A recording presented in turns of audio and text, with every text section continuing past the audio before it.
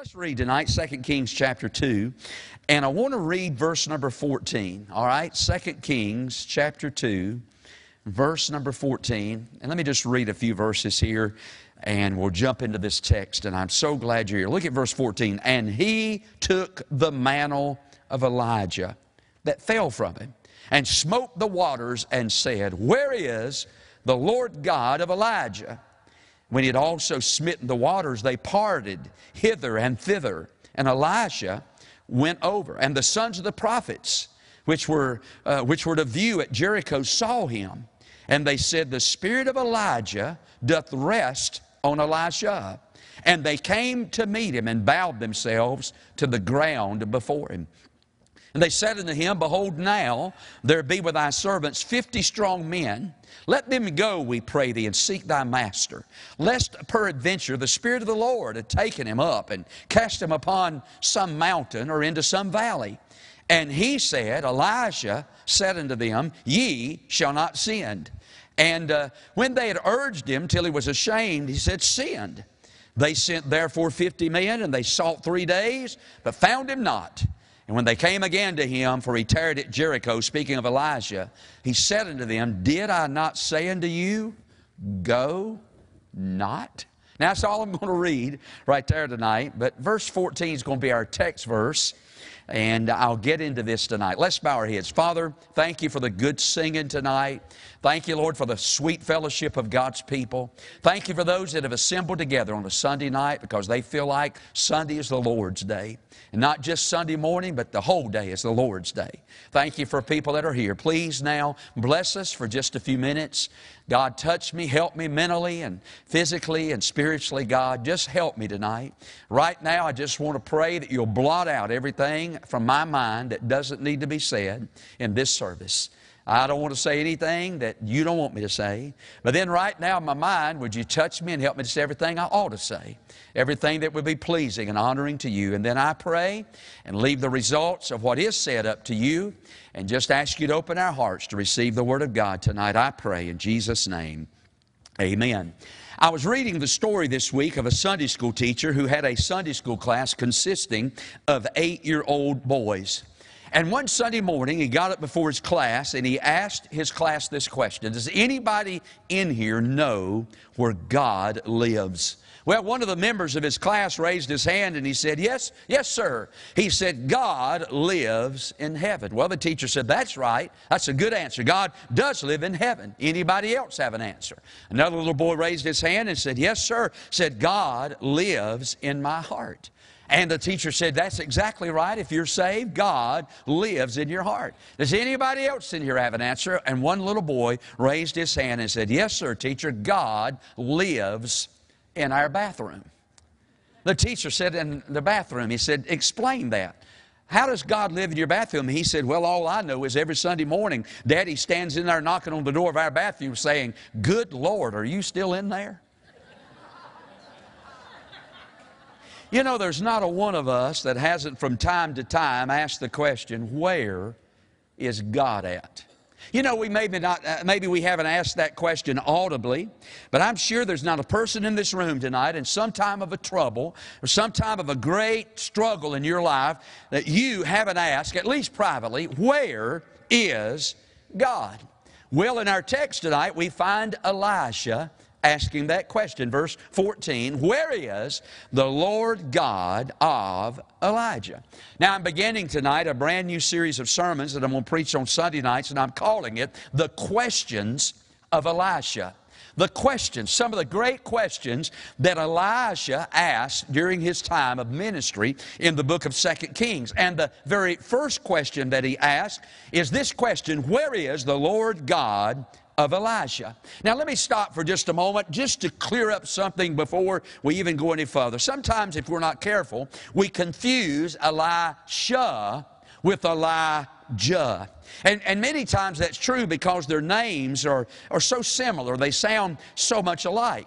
the name Elijah and the name Elisha? Well, the name Elijah simply means this. It means the Lord, Jehovah, is my God. That's what the name Elijah means. Jehovah, Jesus, is my God. The name Elisha simply means this. God is my salvation. Boy, aren't you glad tonight that we find salvation? God deals with humanity with a great gift of salvation. And the name Elisha means God is my salvation. But really, these two men lived two totally different lives. They were two totally different people, and yet, really, their lives kind of intersected with each other. Because Elisha actually poured water on the hands of Elijah. Now, that simply meant that Elisha was really the servant of Elijah. And after Elijah passed off the scene, was taken into heaven, Elisha became the great prophet, the great voice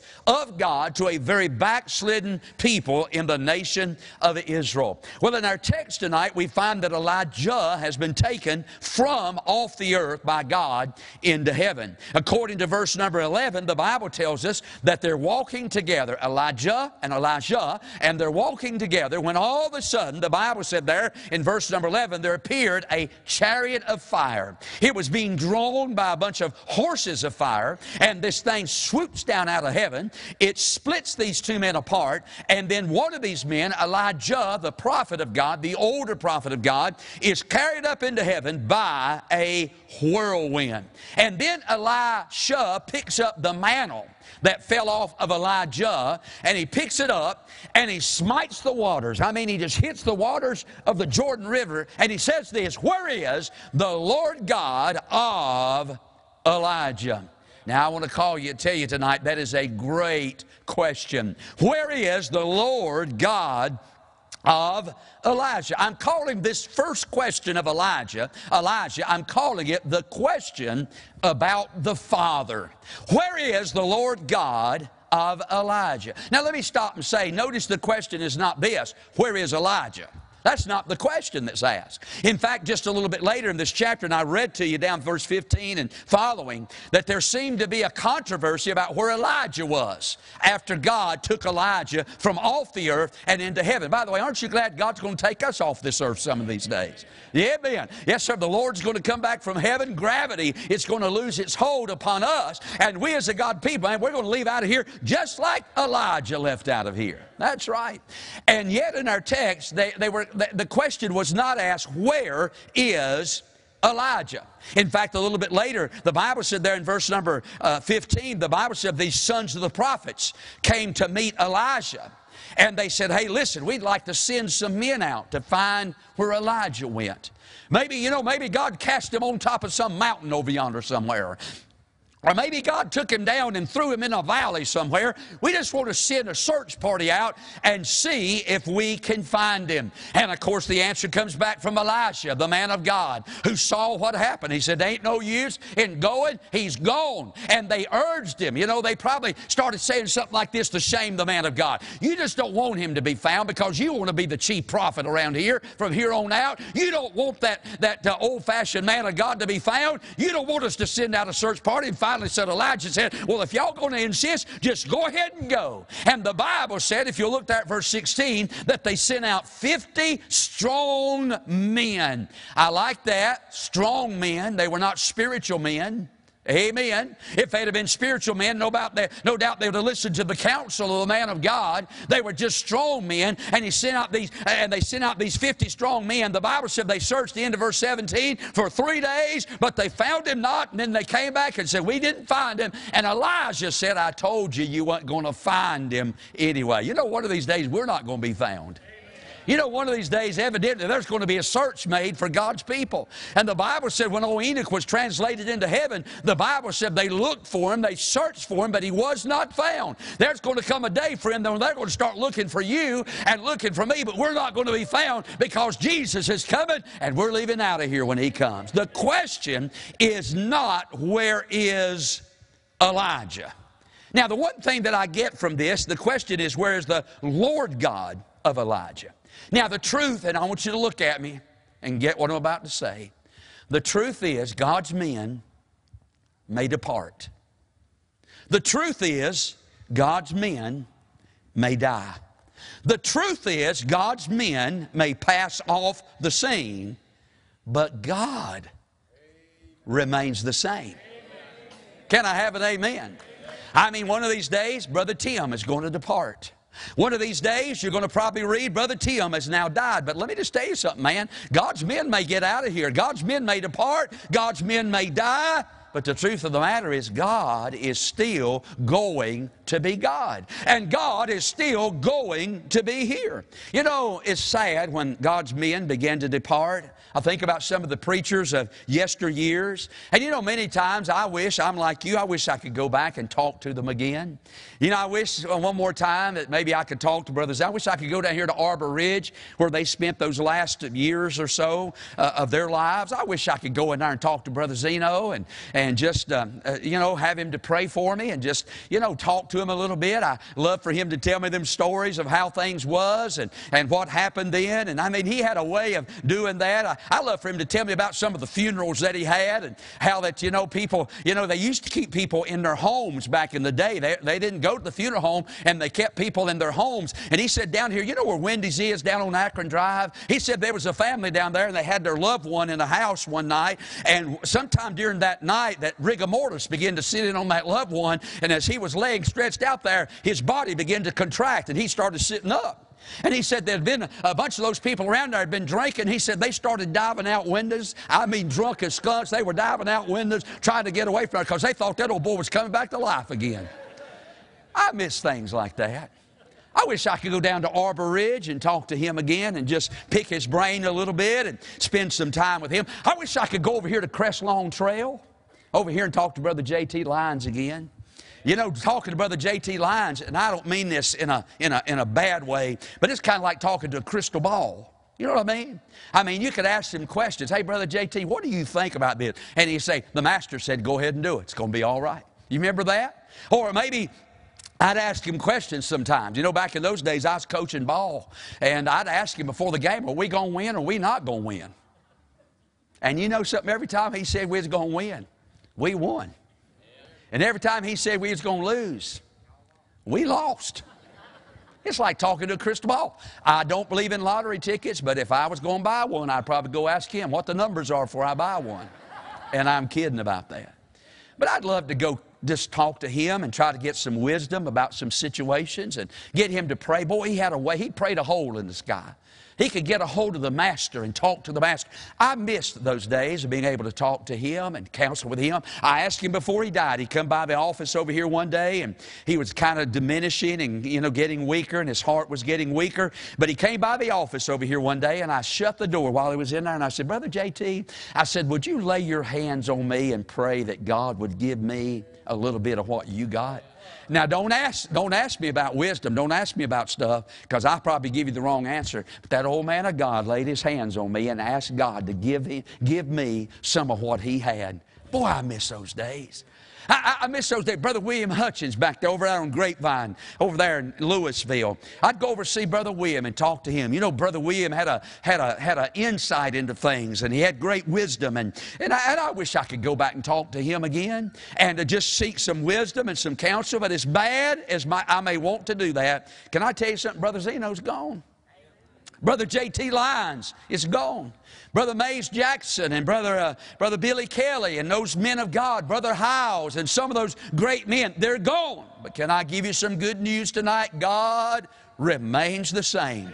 God is still here. But we can move forward with the same presence and the same power of God because God is still here. Elijah quickly learned that the man of God may have departed. He may have went to heaven. He may have been gone. But God is still very much a present God in this day in which you and I are living in. In fact, can I tell you what the Bible said about him? The Bible said about God, He's a present help in our trouble. The man of God may depart. The man of God may die. He may not be here anymore, but I just want to encourage you by telling you this.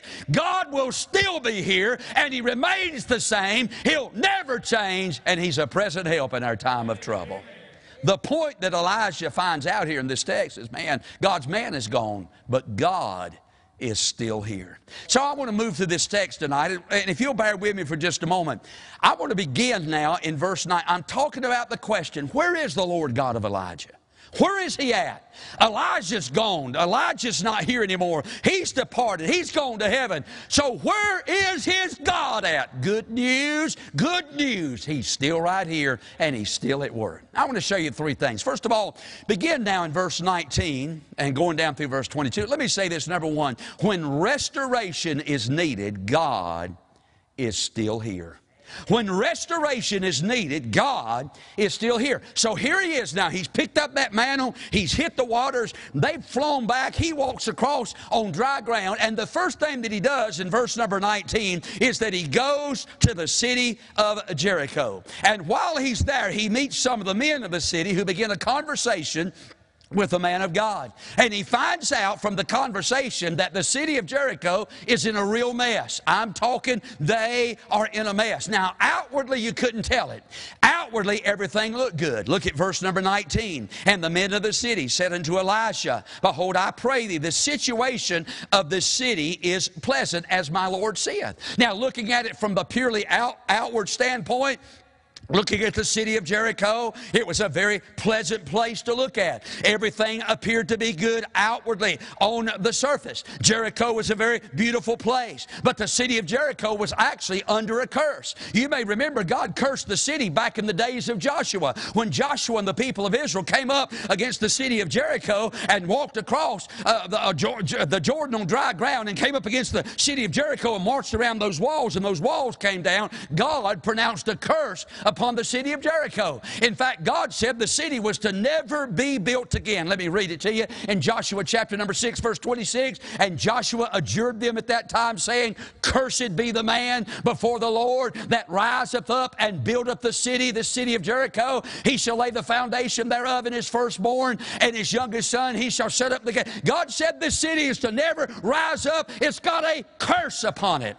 Then we know a little bit later in the Bible, after God had destroyed that city and the walls had fallen down, there's an old boy that rose up and built the city of Jericho again. In fact, we read over in the book of 1 Kings chapter 16 and verse 34, in those days did Hillel, the son of the Bethlehemite, build Jericho. So here's a city that has got a curse upon it. As far as the outward eye could see, everything was fine with the city. But then we read in verse number 19, they had a big problem. And their problem was that their water supply had been poisoned. There was something wrong with the supply of water in the city of Jericho. The Bible said the city is pleasant, but the water is naught, and the ground is barren. You see, as we read further in this text, we come to understand that the waters of the city were bitter and they were noxious. In fact, we're told that the waters, because of the waters, the land, the city was, of the land around the city was barren. Can I stop and say that's a picture of sin?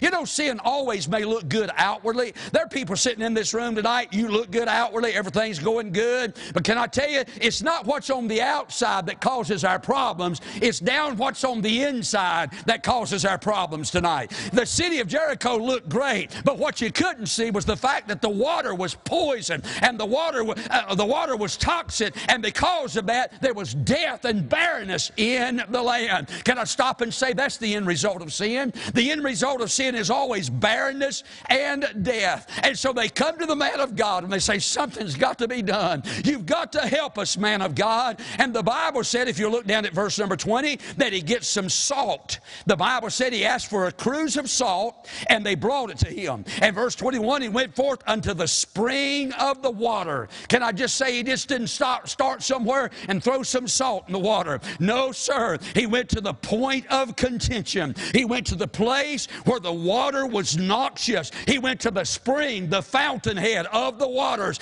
and he threw the salt right there. Can I tell you something, ladies and gentlemen? It's not what's on the outside that makes us displeasing to God. The problem with humanity is what's down on the inside. The reason we act and look the way that we do on the outside is because we're messed up on the inside. But I'm glad I can tell you tonight there's a God in heaven who can start on the inside. He can change the inside. And when the inside gets changed, thank God, it'll spill over to the outside.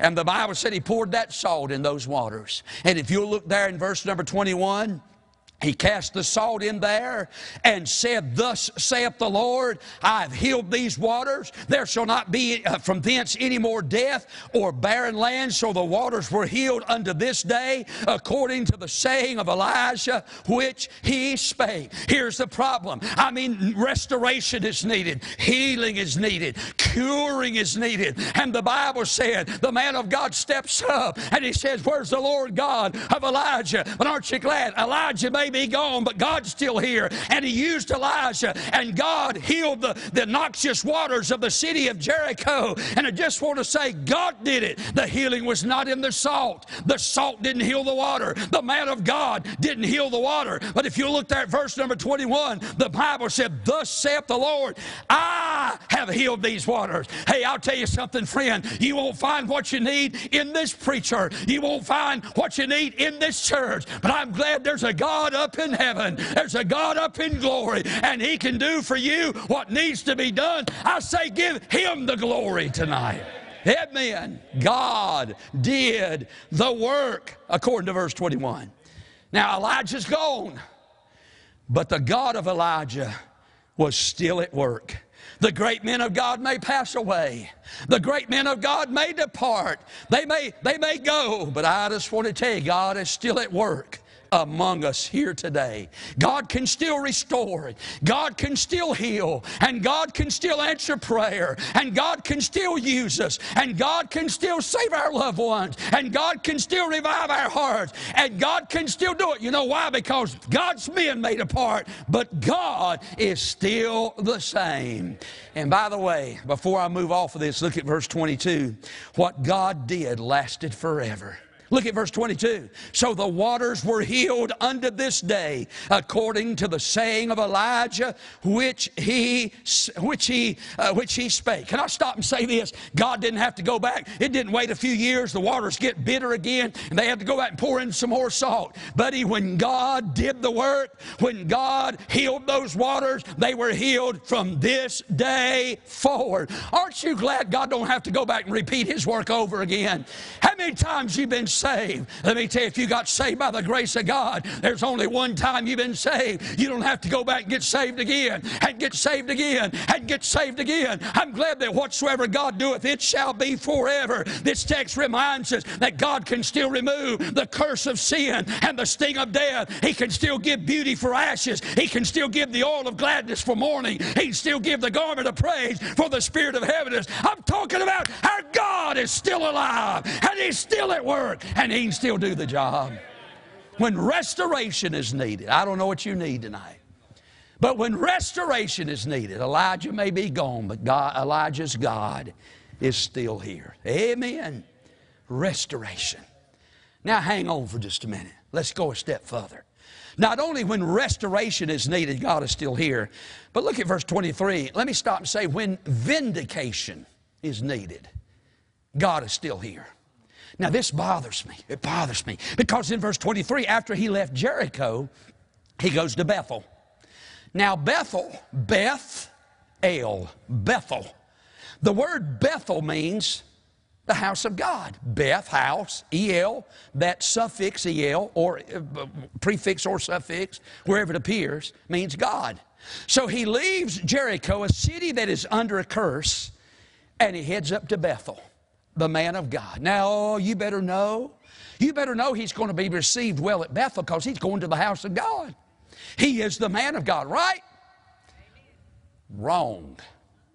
No, so when he gets there, he got more respect in Jericho, a city that was under a curse, than he did at Bethel, at the house of God. You know, many times great deliverance is followed by great disappointment. As old Leonard Ravenhill used to say, when God opens the windows of heaven to bless us, the devil opens the gates of hell to blast us. You would think Elisha going up there to Bethel, boy, you think, man, he would get a hero's welcome. You think they'd roll out the red carpet, have a ticker-tape parade, give him a key to the city. I mean, the man of God is here. You would think there would be great reverence and great respect. But no, sir, he didn't get it there. Bethel was a great place in the Bible. It was mentioned back in Abraham's day. It was the place where Abraham knelt when he first met God. Bethel was a great place in Jacob's life. It was there that he knelt and anointed the rock, and God changed his life and saved his soul. It had a rich spiritual history. And yet in our text, ladies and gentlemen, by the way, can I stop and say I'm glad I got a Bethel in my life? I'm glad there's a place I can go to where I met God. Have you met the Lord before? I'm not talking, have you joined the church? I'm not asking you if you turned over a new leaf. Do you have a Bethel in your life? Is there a place that you can go to and say, right there, that's the place, right there. That's where I met the Lord. That's where the Lord saved me. That's where the Lord, you may not be able to remember the day nor the time, the date nor the hour, but you ought to be able to remember a place where God met you and you met God and God changed your life. But I'll tell you the sad thing about this Bethel in this text is simply this. This Bethel had corrupted itself. That's exactly right. In fact, a little bit later on in the Bible, Hosea called Bethel Beth-Haven. Now let me tell you what that means. Bethel means the house of God. The name Beth-Haven means this, the place of nothingness. Now I want you to look this way, and I want you to hear me and hear me well. You know, there are a lot of churches that used to be Bethels that are nothing more today than Beth-Havens. There's a lot of churches where people could go and God would meet with them.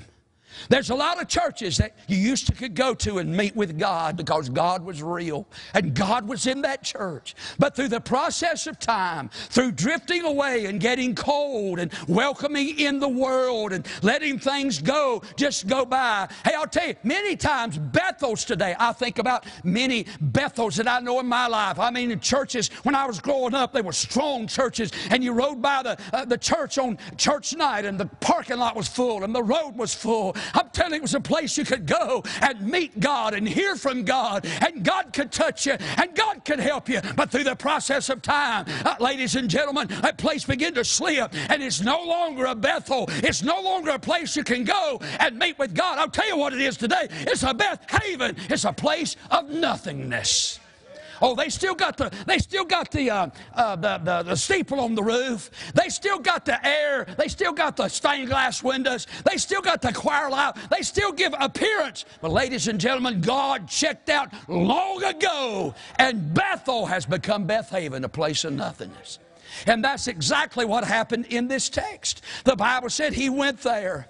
And the Bible said when he got there, now you would think, I said a moment ago, he'd get some great respect there. He got more respect in Jericho than he did at Bethel. Isn't that a sight? When the world respects the man of God more, he gets more respect in the world than he does at the house of God. Isn't that a sight? I mean, you would think, man, they would just be oohing and ahhing over the man of God. I mean, this is Elijah's successor. And yet, when he gets there, look what he finds. Look at verse number 23. Went up from thence unto Bethel. He was going by the way. There came forth little children out of the city and mocked him and said unto him, Go up, thou bald head. Go up, thou bald head. Now, I got to clear up some things. Let me just say this. If you'll read on down in verse 24, when they started making fun of the man of God, the Word of God tells us in verse number 24 that 42 she-bears, head bear, 42 she-bears come out of the woods and devoured those people that were making fun of the man of God. Now, don't get the idea. Look at verse 23. We read that phrase, little children. You know that phrase, little children, is used throughout the Bible to speak about adults occasionally. I don't want you to understand. I don't want you to get to thinking, boy, God sure is fickle to send those she-bears to devour those little children that didn't know what they were doing. These children were old enough to know what they were doing. In fact, let me tell you something. Watch this. This is going to really help you right here. I'll tell you where I think they heard that at, from their mom and daddy. They started hearing that making fun of God's man from mom and daddy. They heard Mom and Daddy roast the preacher at Sunday at lunch. They heard Mom and Daddy disrespect the man of God. They heard Mom and Daddy being critical and running down the man of God. Maybe they were just repeating what Mom and Daddy had been saying. Come on.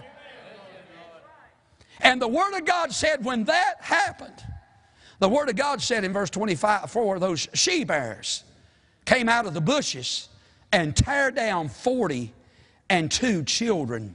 I'm sorry, 2 bears came out and tear down 42 children of them. I like what verse 24 says, and Elisha turned back and looked on them. Wait a minute, look here. They were saying it behind his back. Go up, thou bald head. Here goes the man of God. He's going up to Bethel. I mean, the house of God. He's walking up through there, and back behind him, they were saying, go up, thou bald head. Go up there. They were saying it behind his back. They didn't want to say it to his face. You know, people will say behind your back what they won't say to your face.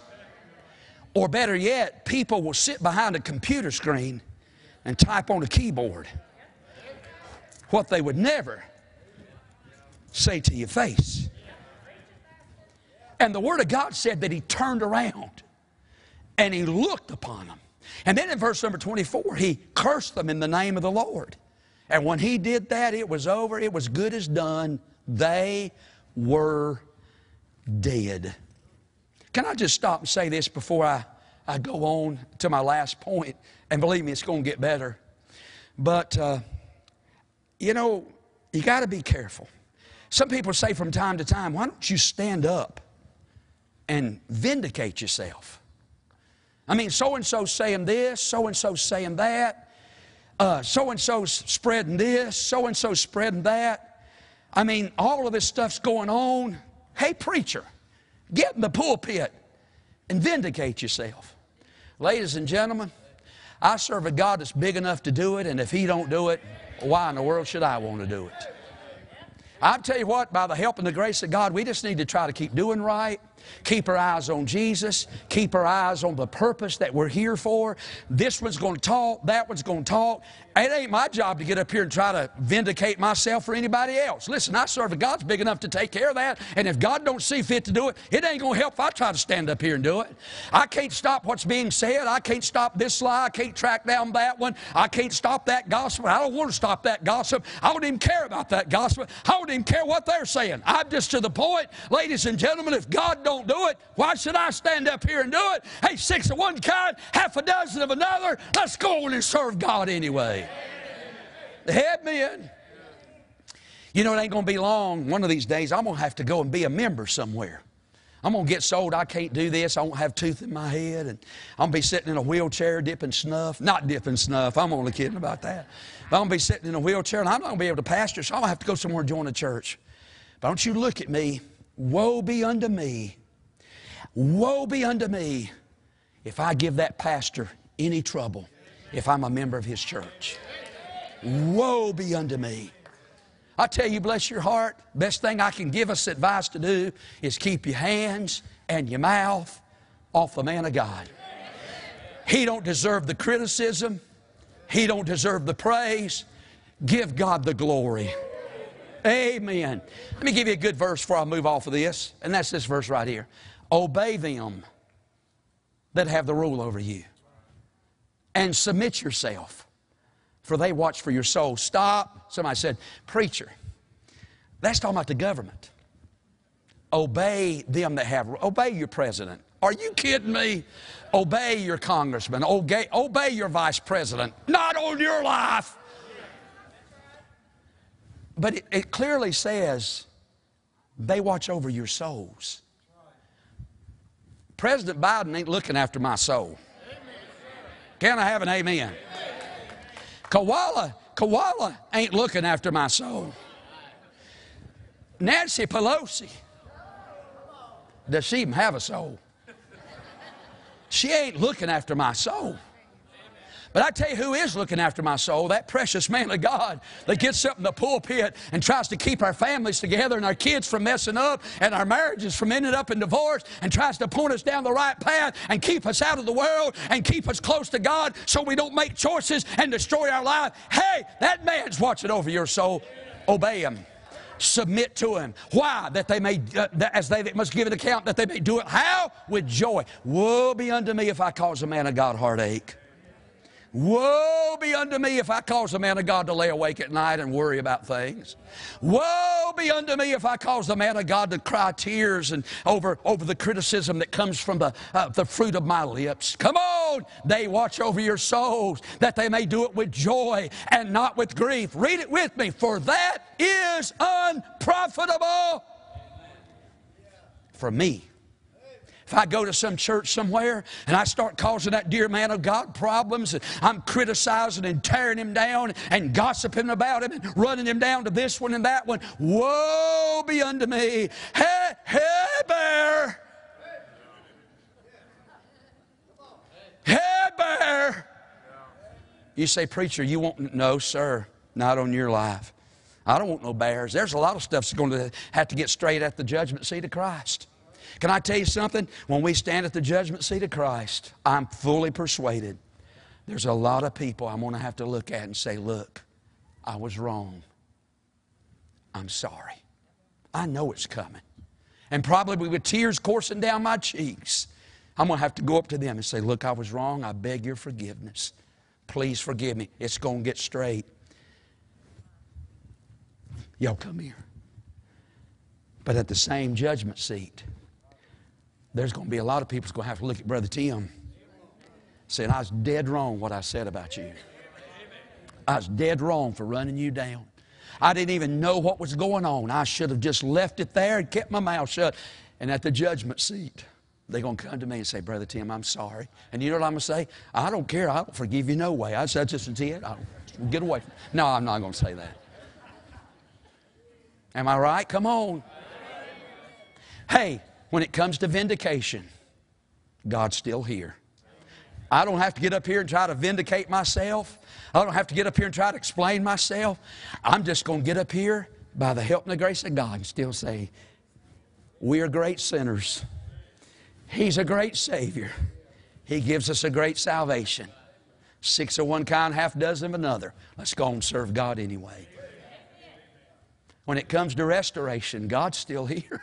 He can still heal. He can still heal them old noxious, poisonous waters. He can still change things. When it comes to vindication, God can handle all that. Man, don't worry about it. You take care of your, let's see, you take care of your character. God will take care of your reputation. And number 3, and I'm done. But when it comes to navigation, God is still here. Now join me and we're done. Chapter 3. There's 3 kings. Jehoram, and I love this. I wish I had time to preach it. There's Jehoram. He's the son of Ahab. He's the king over the northern kingdom. Some of y'all done checked out on me. But if you did check out on me, you ought to check out on me right now. And just go on and just turn your hearing aid off and play with your telephone, play games, Facebook somebody. But Jehoram's the son of Ahab. He began to reign over Israel. And then Jehoshaphat's the king of Judah. So these kings get together. There's 2 of them, and later on the king of Edom joins in. And they're getting ready to go out and fight with the king of Moab. They're going to have a big fight.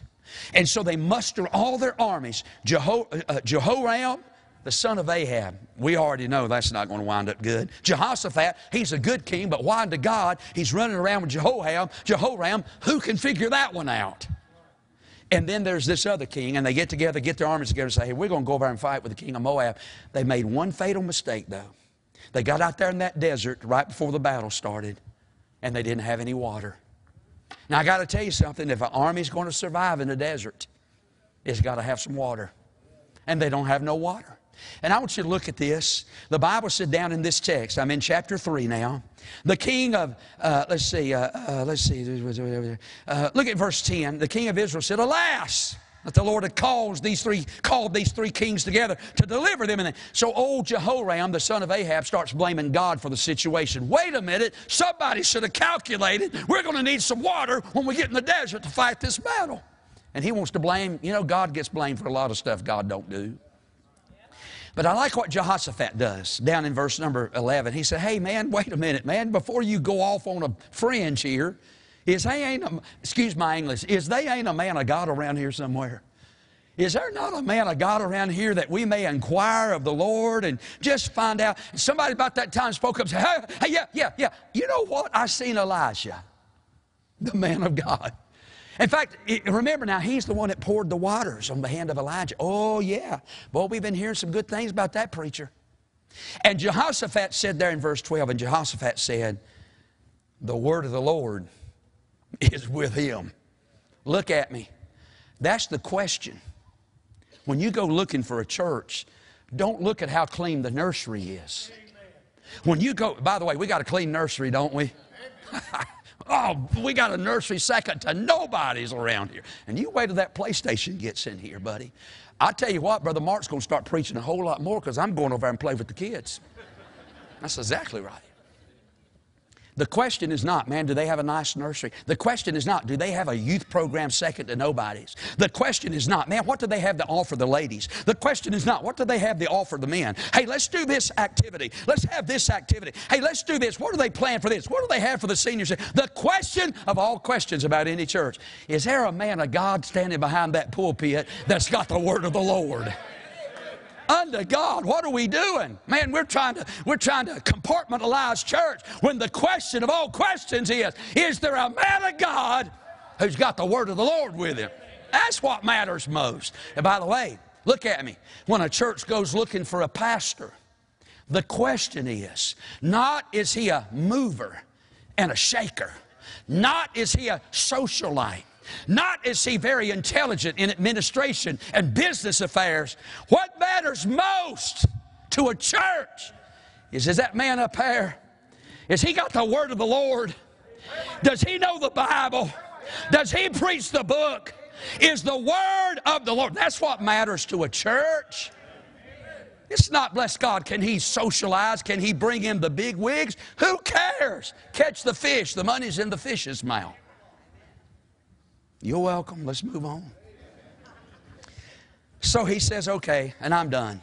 He said, all right, man, what's the man of God got to say? And I love this. Look at verse number 14. I mean, Elisha goes off on Jehoram first thing. He said, Jehoram, I just want to tell you, y'all called me up here to find out what God said. But he said in verse 14, were it not for Jehoshaphat, I wouldn't even look in your direction. You so wicked, you so corrupt, you so ungodly, I don't even want anything to do with you. And if Jehoshaphat wasn't here, I wouldn't even speak to you, low down you. Boy, that's a preacher's got a little gall, ain't it? Boy, we need a preacher that's got some gall about him, don't we? He said, man, I wouldn't even look in your direction. We're not Jehoshaphat sitting here. And now he's all been out of shape because Jehoram, I'm done. So what happened? Look at the part music played. So he says in verse 15, bring me a minstrel. And it came to pass when the minstrel played that the hand of the Lord came upon him. Can I say this? Elijah was all bent out of shape because Jehoram was there. His veins was popping out on his neck. That white stuff was running out of his mouth. His eyeballs looked like they was about to bulge out of his head. He was red-faced. I mean, he was mad when he saw Jehoram. He said, I can't even talk right now. Y'all sing a song or two. Boy, music plays an important part in getting the man of God ready for the service. Can I tell you something? We need the right kind of music around here. I've been to churches before and somebody jump up and sing some old off the wall, something I ain't never heard in my life. I tell you, I dread getting up trying to preach behind stuff like that. But you let somebody get up there and they got a good song and the hand of God's on it. I tell you, it ain't long, I'm looking for me a place to unload. Music plays such an important... Let's be sensitive to the kind of music that we have here. Because I'm telling you, music plays an important part in getting the man of God ready to deliver the message. You say, I tell you what, bless your heart, preacher, I like that, I like that rock and roll, I like that bebopping and stuff. Can I tell you something, man, that ain't going to help me preach. Well, it'll make me mad is what it'll do, and I'll get up and just go off on everything. Bring me a minstrel, the part that music played. Watch this, the part the message played. Look at verse 16. He said, thus saith the Lord, make this valley full of... For thus saith the Lord, you shall not see wind, neither shall you see rain, yet the valley shall be filled with water, that you may drink, both ye and your cattle and your beef. What in the world? He said, man, God's going to do something. They started playing. Boy, he got in a good mood. He got in a good place. Man, he starts unloading the Word of God. Thank God for preachers who unload the Word of God. And last of all, look at the part the miracle played. The Bible said here in verse 20, it came to pass in the morning when the meat offering was offered, that behold, there came water by the way of Edom, and the country was filled with water. If I could just fill in the blanks the rest of the question. They go out, they dig some ditches. It doesn't rain. The wind don't blow. There's no thunderstorms. But they get up the next morning and them ditches that they dug is full of water. God did that. Well, they go out there and they start drinking. But remember, they're going down there to fight with the Edomites. And they're standing over there, or is it the Edomites or the Moabites? And they're going out there, some of them termites. And they're standing on the other side of the valley. And they're looking over there at all that water, but it looks bloody to them. And they said, man, I'll tell you what, them three armies got over there, and they got into it together, and look at all that bloodshed over there. So these men take off and start running toward what they think is blood-red water, because them armies have killed one another. And when they get over there, I mean, Jehoshaphat and Jehoram lay something on them, and Ajax ain't going to get off of them. And God wrought a great miracle. You know why? Because the man of God may be gone, but God is still here. Where is the Lord God of Elijah? He's right here. And I'm done. So maybe the question that we need to be asking is not, where is the Lord God of Elijah? The question we need to ask is, where are the Elijahs of the Lord God? God's still here. Where are the men? And where are the women that are still seeking after God? Where that God can work and use them. I say again, and I'm done. God's men made apart, but God remains the same. Let's bow our heads for prayer. Father, thank you.